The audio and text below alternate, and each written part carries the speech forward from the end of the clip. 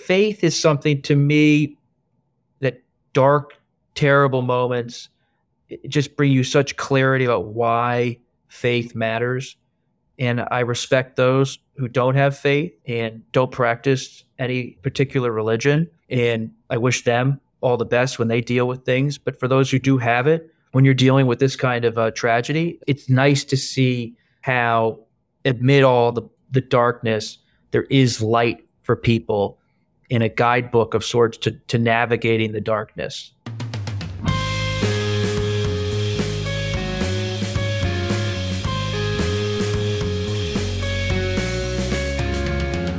Welcome to Ye Gods. I'm Scott Carter. My guest today is Robert Costa. I've known him since he was a young Washington Post reporter and host of PBS's Washington Week. Now he's a correspondent for CBS News and co-author with Bob Woodward of the bestseller Peril. And at 37, he's still young. Bob, it is always great to see you, and thank you for giving us your time. It's always great to be with you. We've been having conversations for many years. Always good to have another one. We're finding you out in Iowa. What's the biggest story, the overview that you are now covering? I would put it in two words: American democracy. I cover politics. I've always covered politics, Congress, campaigns, the White House. Now at CBS, and officially my title is Chief Election and Campaign Correspondent.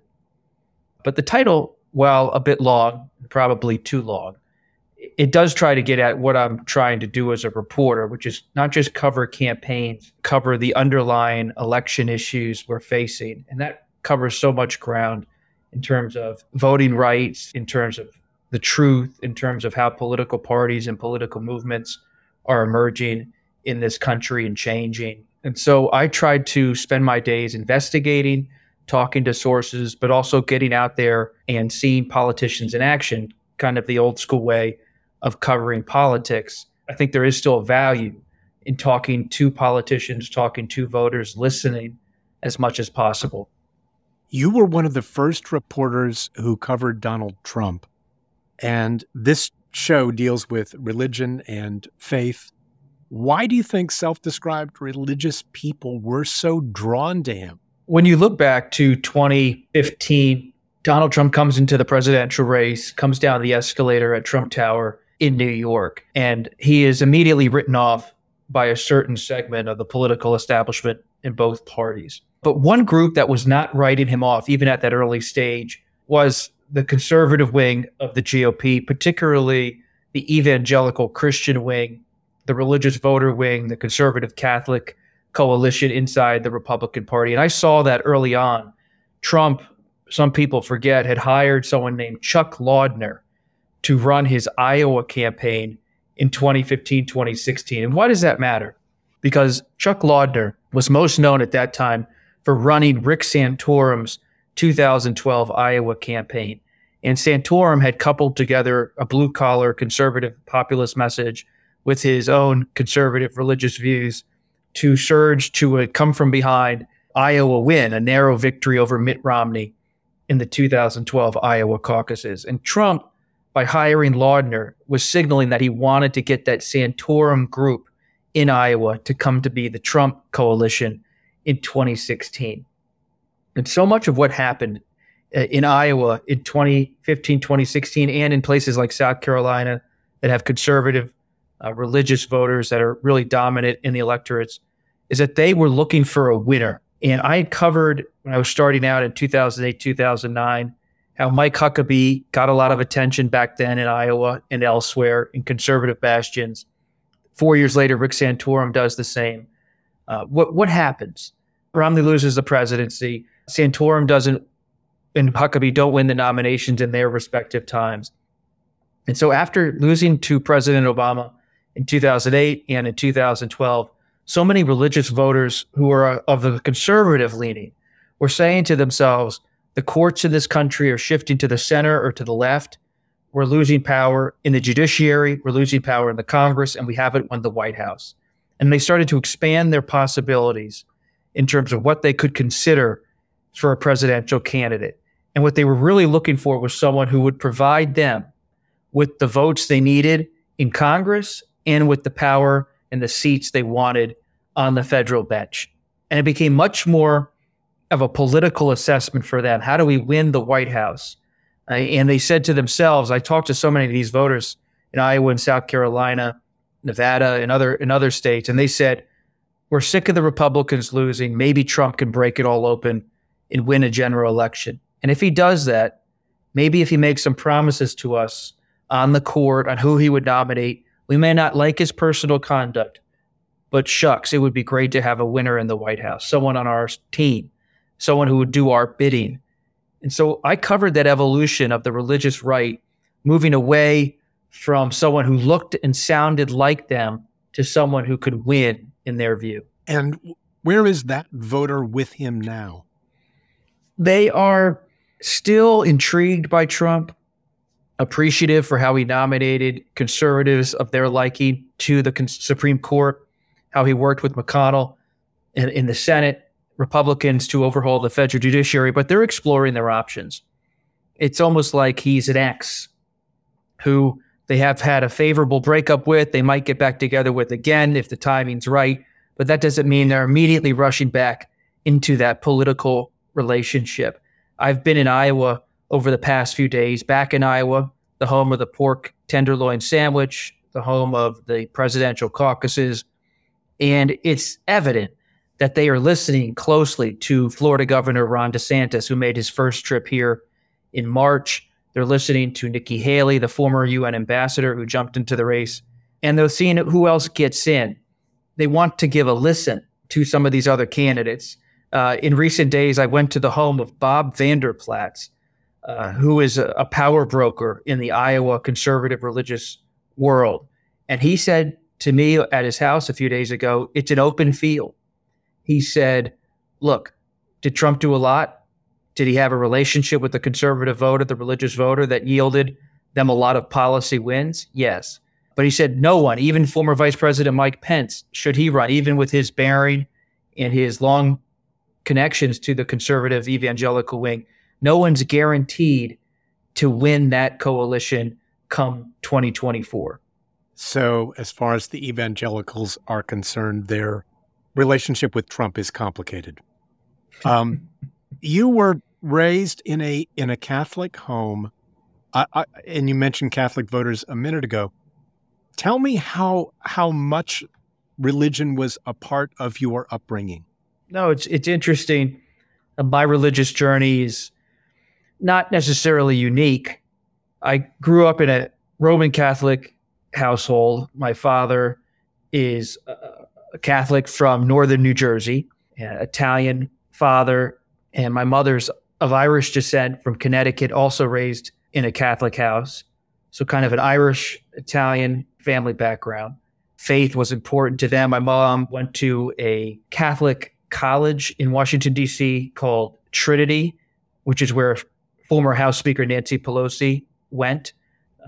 And I didn't hesitate to tell Speaker Pelosi that from time to time when I was trying to get her to make sure she talked to me in the hallway of the Capitol. Remember where my mom went. But my dad went to Mount St. Mary's, which is a Catholic college in Emmitsburg, Maryland, near Gettysburg and the Civil War battlefields. And they met in Washington, D.C. when my mother was in college and my dad was a young, actually, a college grad police officer in D.C. And they both went to Notre Dame Law School. And so that was, of course, a decision by both of them to go to a Catholic law school.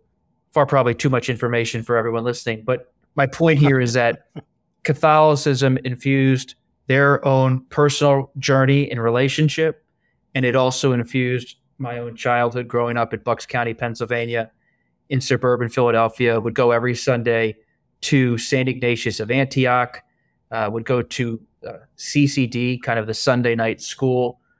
But I always went to public school, except for a brief time at middle school when my dad got transferred to England and we went to a private international school. I went to public elementary, public middle, and public high school, which I still believe were extremely formative experiences in my life. I don't believe I would be the person I am today if I had not gone to a public high school with about 4,000 students. It just was a total immersion into all the different challenges in adult life in terms of class, race, uh, gender, uh, interpersonal challenges. I mean, you saw it all in the school I went to, Pennsbury High School. I really learned a lot about life at that school. And then I decided to go to a Catholic university, Notre Dame. And that was kind of a shell shock moment for me, even as a Catholic, to go to a place where I took theology courses, where so many of the students there had gone to Catholic school, parochial school. It was a little odd for me at first at Notre Dame to be in a totally religious environment where there would be a chapel in every dorm. And I enjoyed it, but it was just public school. Growing up in suburban Philadelphia, church was something we went to on Sundays. Faith was something we talked about with ease at home, but it wasn't something that lingered in every conversation. And I still am Roman Catholic, and I should go to church more often than I do. But I do go, and I appreciate my faith. And staying close with Notre Dame has been important to me and to keeping my faith relatively strong.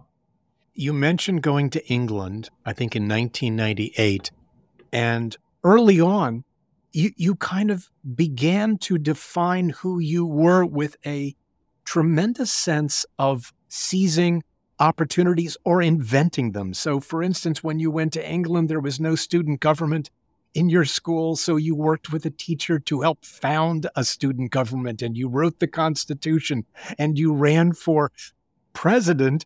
You were defeated by your twin brother. You come back to Pennsylvania, and you begin your career in investigative journalism by doing an expose on where your fellow students are buying, where they're scoring their pot, which was to the consternation of some of your friends because their parents were reading the article. At every moment of your life, going back to a very young age, you're seeing and oftentimes inventing opportunities for yourself. Where does this come from? Is this part of the upbringing that you had at home? I just have a vivid memory of my father and mother taking me to museums growing up and going to the American History Museum at the Smithsonian in Washington, D.C., or going and walking around the mall, going to Philadelphia to see Independence Hall. And I really started to believe at a young age through reading different books, especially the nonfiction books my dad collected. He was a collector of just kind of modern political nonfiction, historical nonfiction, that greatness and excellence in public life, in politics, journalism, writing, was something I was attracted to. I was attracted to the idea of leadership, to history, to people who had a sense of history and context and how things fit together. And I always thought that this would be a passion of mine as a hobby. And I never had an ambition to be a journalist. It was not something that I thought was a career that was really possible. To me, journalism was something that a lot of connected kids got into. Seemed to be a bit of a small pool. And so I had a bit of audacity at even a younger age. I remember writing a letter to the general manager of the Philadelphia Phillies baseball team, who I had met by chatting him up. I think it was 10 or 12 years old at the spring training game I went to. I spotted him in the stands and I went to talk to him. And he invited me to come down to the stadium to hang out in the dugout and to walk around the locker room and to meet the players. His name was Ed Wade. To this day, if Ed Wade ever hears this, I appreciate what he did. Because those kind of experiences at a young age, just being able to have a conversation, look people in the eye, think about their work in a serious way, and not be weird or cagey or pretentious about it, really yielded fun experiences. All this is I'm trying to say is, with two parents who are great parents, supportive. My father's a pharmaceutical lawyer. My mom's a lawyer, has done some energy law and different things in the past, but have no connections to the media or politics. I always felt, because I had a great upbringing and a great family, but no nepotism ties in any way, that I could take risk and do things with good faith and see where it all went. I think one of the great lessons that people can learn in life is that when you have an idea and perhaps immediately assume that the world is going to be antagonistic to it, that is false. That very often the world may be either indifferent and allow an opening for you. That is so true, Scott. My sense of life through reporting and everything else I've done is that the power in success and connection comes from seeing other people as human beings, as full human beings with heart, soul, emotions, families, pasts and futures, and not judging people by their title, by their name, by their age, especially by their look, their class, their perceived class. And my motto, and I've said this before a lot, but it's assume nothing. And that usually I apply that to reporting. Don't assume you know where the story's going. But I really apply it to people. I think about a lot Bernie Sanders.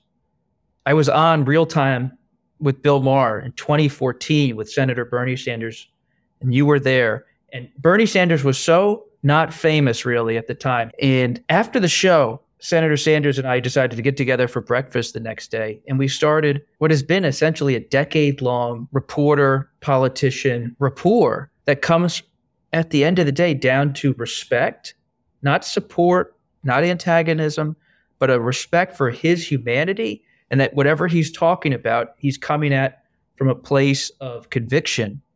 And I was willing to listen to him. He was willing to listen to me. And so when he ran for president, so many people didn't take him, quote, seriously. He wasn't part of the political class. He had wild white hair. But I said to my editors, I said to the Post, we need to take him seriously. This is a fully formed politician. He's a real guy who has a lot of passion.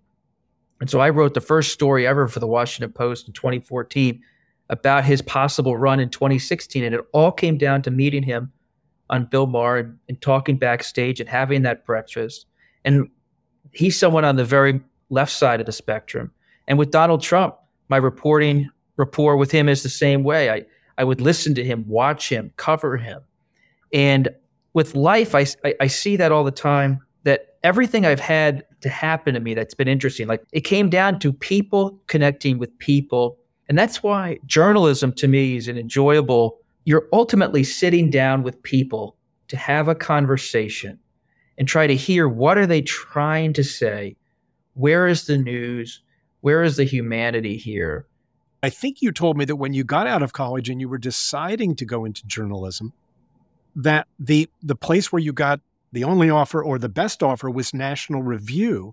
And because that was on your resume, people figured, future bosses figured that you were conservative, and that's how you got assigned eventually to Trump. Am I remembering that correctly? With Bob Woodward, that's something I always feel good about, because that's a good faith relationship where we got to know each other very naturally when I joined the Post in 2014. And eventually he said to me in late 2020, hey, I'm thinking about writing another book on Trump. You want to do it with me? And he and I had interviewed Trump together in early 2016. We had established that we liked working with each other, trusted each other. Trust is everything, especially with Bob Woodward, someone who works on highly sensitive reporting projects. And I really enjoy talking to Bob Woodward and working with him. It's to me the ultimate grad school. Yes, I went to Cambridge, but Bob Woodward, and talking with him and having a friendship with him, having him as a real mentor, a leader in my life, it's like getting a PhD in reporting, because he just is the pro's pro when it comes to really doing the vigorous reporting. Just do the work. Don't talk about it. Just do the work. Think, read, write. Think, read, write. Think about the chronology. Think about what matters. Where are the questions that are unanswered? And how did I get to meet Bob Woodward? It's because I ended up at the Washington Post. How did I end up at the Washington Post? They recruited me. Why did the Washington Post recruit me in late 2013, a decade ago now? Because they looked over every single one of the articles I wrote at National Review, and they recognized that I never once, in about 5 years at National Review, wrote an opinion. Not once. Why did that happen? Because when I joined National Review, 2009, after leaving the University of Cambridge, finishing with my master's, I couldn't get any other journalism job. No one would hire me over the phone because I was over in England. They said, you have to fly back. I said, I don't have the money to fly back. You need to hire me over the phone. And National Review gave me a $50,000 a year job to be a fellow. And I got it over the phone. And I said, I only have one requirement, though. I don't want to be forced to write anything opinion-wise. I just want to be a reporter. And to his credit, and I really appreciate this to this day, Rich Lowry, still the editor of National Review, said to me, I respect your point of view on this. Why don't you cover conservatism, cover the right for us as a reporter? And we were able to build out a real reporting operation at National Review that earned the trust of Democrats and Republicans as a reputable reporting shop. And that's why I never wrote opinion. I didn't have the interest in writing opinion because it's just not my style. But we were able to chronicle the far right at a time when very few people were paying attention to it. And it's another twist of fate in my life that this one job that I'm able to get pushes me toward reporting on the far right, which was never something I was driven to do or inclined to do. But that becomes my first job in a sense. And who do I start talking to in those early years? Donald Trump, Steve Bannon, Jeff Sessions, Stephen Miller, because they were the right wing that the mainstream media totally ignored, understandably, really, at the time, because they weren't making news. But in my small reporting beat, they were the beat. And that's why I really started to understand how power flowed inside the Republican Party, how the party institutionally was one thing, but in terms of an idea, a power source, it involved the right wing radio shows Steve King would go on, the Iowa congressman. It involved Rush Limbaugh and his national base. It involved the advocacy groups, the dark money groups, the congressional leadership, but also the Tea Party operations inside the House. And all this culminated in late 2013 when the government shut down with Ted Cruz's fight over the Affordable Care Act. And I was able to break story after story because I had all the traps laid out as a reporter of who really was making decisions on when the government would shut down, when it wouldn't. I remember when I broke the news, the government was reopening in 2013 as an exclusive. The stock markets soared immediately off one tweet I sent. And I was one of the favorite stories I sparked in my career, not to be egotistical, but just to take pride in one moment, was that CNBC, as I recall, wrote a story saying one tweet that set the markets off. And it was my tweet because the traders knew I was coming in with credible information and they trusted that what I was tweeting was right. And that's why they were trading off what I was reporting. And I always took that as kind of a good sign that people were really listening and reading. It seems to me that you bring a sense of sacredness to this mission, that it's about the actual work.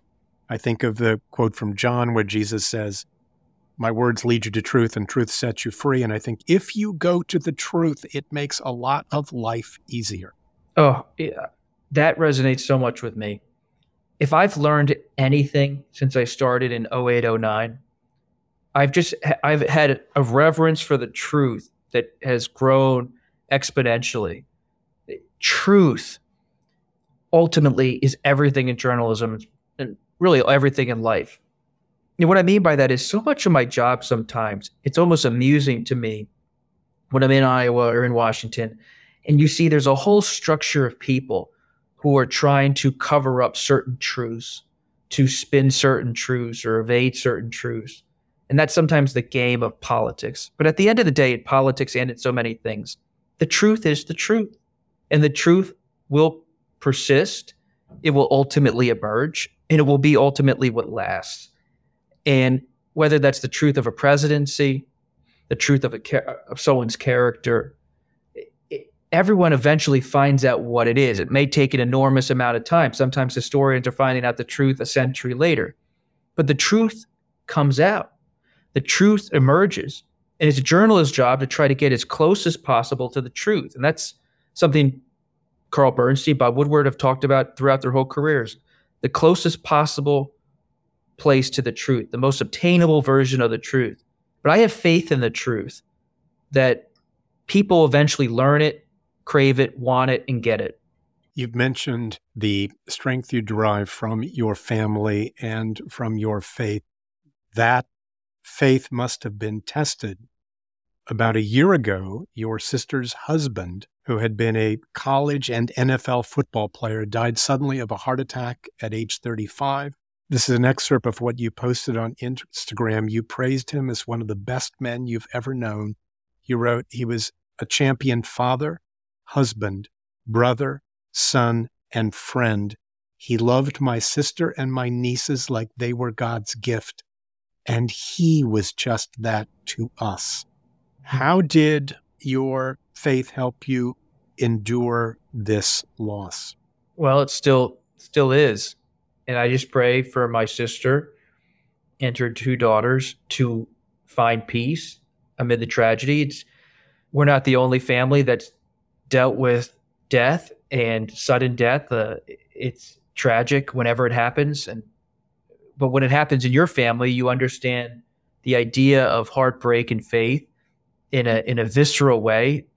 And you really need to have a steady hand or a steady boat to moor you to certain values, certain truths about your life and your family. And I believe that since my brother-in-law Paul died, that my sister has been strong. And she's been strong in part, perhaps mostly in part, due to her faith. And Paul himself, looking back on his life, only 35 years old, he was a strong Catholic himself and went to church and took it seriously, went to Notre Dame. He was a prayerful, thoughtful guy. And faith is something to me that dark, terrible moments just bring you such clarity about why faith matters. And I respect those who don't have faith and don't practice any particular religion. And I wish them all the best when they deal with things. But for those who do have it, when you're dealing with this kind of tragedy, it's nice to see how amid all the darkness, there is light for people in a guidebook of sorts to navigating the darkness. Do you think that when we die, there is a judgment on how we have lived this life? My personal belief, which I rarely discuss, but I mean, my personal belief is along the lines of the Catholic Church, which is, yes, I believe there is a judgment at the end. And I have a Catholic view of the afterlife. I try to be very careful in describing my faith publicly, and I'm always happy to have a conversation with you and want to be candid because I am Catholic, but I really think it's important that it doesn't influence my work, how people perceive my work. But I do have personal faith, and people have the right to know that I do have that faith. And I do believe there is a judgment at the end. And I'm always a believer in honesty, and I believe that certainly influences my life in the sense that you want to make choices, not because you want entrance into anywhere, but because you want to do right and to do the right thing. I often think about my mother, not a priest or anyone, but my mother's telling me just do the right thing. And that message echoes a lot in my head including when I think about the afterlife, in the sense that we have a lot of confusion in this world, starting with myself, about what it all means, what our own purpose is, and we're all doing our best to day in, day out carry on and to do things that are productive and to be kind and to be generous to family and friends and colleagues. But at the end of the day, in my view, I want to do the right thing with the hope of living a long life. And if there's anything after, as I hope there is, that by doing the right thing with the right intentions, even if sometimes failing at that, you will have done well in the eyes of God. But I still am someone who, when I read about the founding fathers and their own questions about faith, I'm someone who's open to grappling with questions of faith. I don't have some kind of foundational certainty on all of these different religious questions. Two final questions, and I so appreciate your time, and I so appreciate the completeness with which you have considered every question. In stressful times, is there often a quote, could be sacred, could be secular, that helps you? I think about something my dad once quoted to me years and years ago, where my dad one time quoted Harry S. Truman to us. And he said, Truman once said, I looked up the quote, it's essentially verbatim: work hard, trust in God, have no fear. Work hard, trust in God, have no fear. That stayed with me my whole life because there's something about the simplicity of it. Work hard, trust in God, have no fear. That does guide me. The last question. You are the universal curator who is going to suggest either a play or a movie or a book or a song or a painting or a work of sculpture. What might that work of art be? Listen to some Ray Charles, maybe. I just think we could all use a little bit of soul, and something about Ray Charles, I think, that unites people. But I think maybe we all just go listen to the National Symphony or listen to a little jazz quartet, especially in instrumental music. And so if I was in the position of actually being a community leader who had one song to pick for a playlist, I'd pick something instrumental and let it play underneath, hopefully, conversations that were happening above it. Bob, thank you so much for this conversation. Thank you. Appreciate you taking the time. And now today's sermonette, In My Homily Opinion. One reason I admire Robert Costa is that in a world overflowing with opinion and misinformation, he chooses to report facts. And on my podcast about ethics and spirituality, I also face choices. Though I take Christ's point to judge not lest I be judged, as I observe people, I can't help but judge their behavior as admirable or not, and I think that's what we all do. We do it when we watch movies or TV. On the first episode of this final season of HBO Succession, Patriarch Logan Roy, played by the brilliant Brian Cox, is at a diner with his bodyguard. Logan muses about the afterlife. He doubts there is one. He thinks this is it. Of course, he admits no one can know for sure, but, says Logan, I've got my suspicions. Ruthless Logan built a global media empire by being mean to all, even his family. Or, more accurately, especially his family. Unless he needed them. Then he was all charm, but if the charm failed, he'd pivot to abuse. Whatever worked, business is business. And as I watch this miserable curmudgeon share a meal with a worker whom he calls his best pal, I conclude no matter how many billions Logan has, he's lonely and miserable. Note to self, don't be Logan.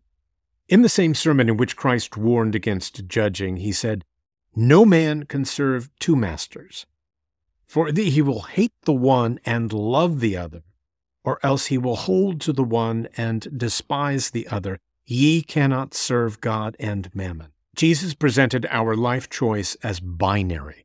God is love, mammon is wealth, status, success, or anything that distracts us from love.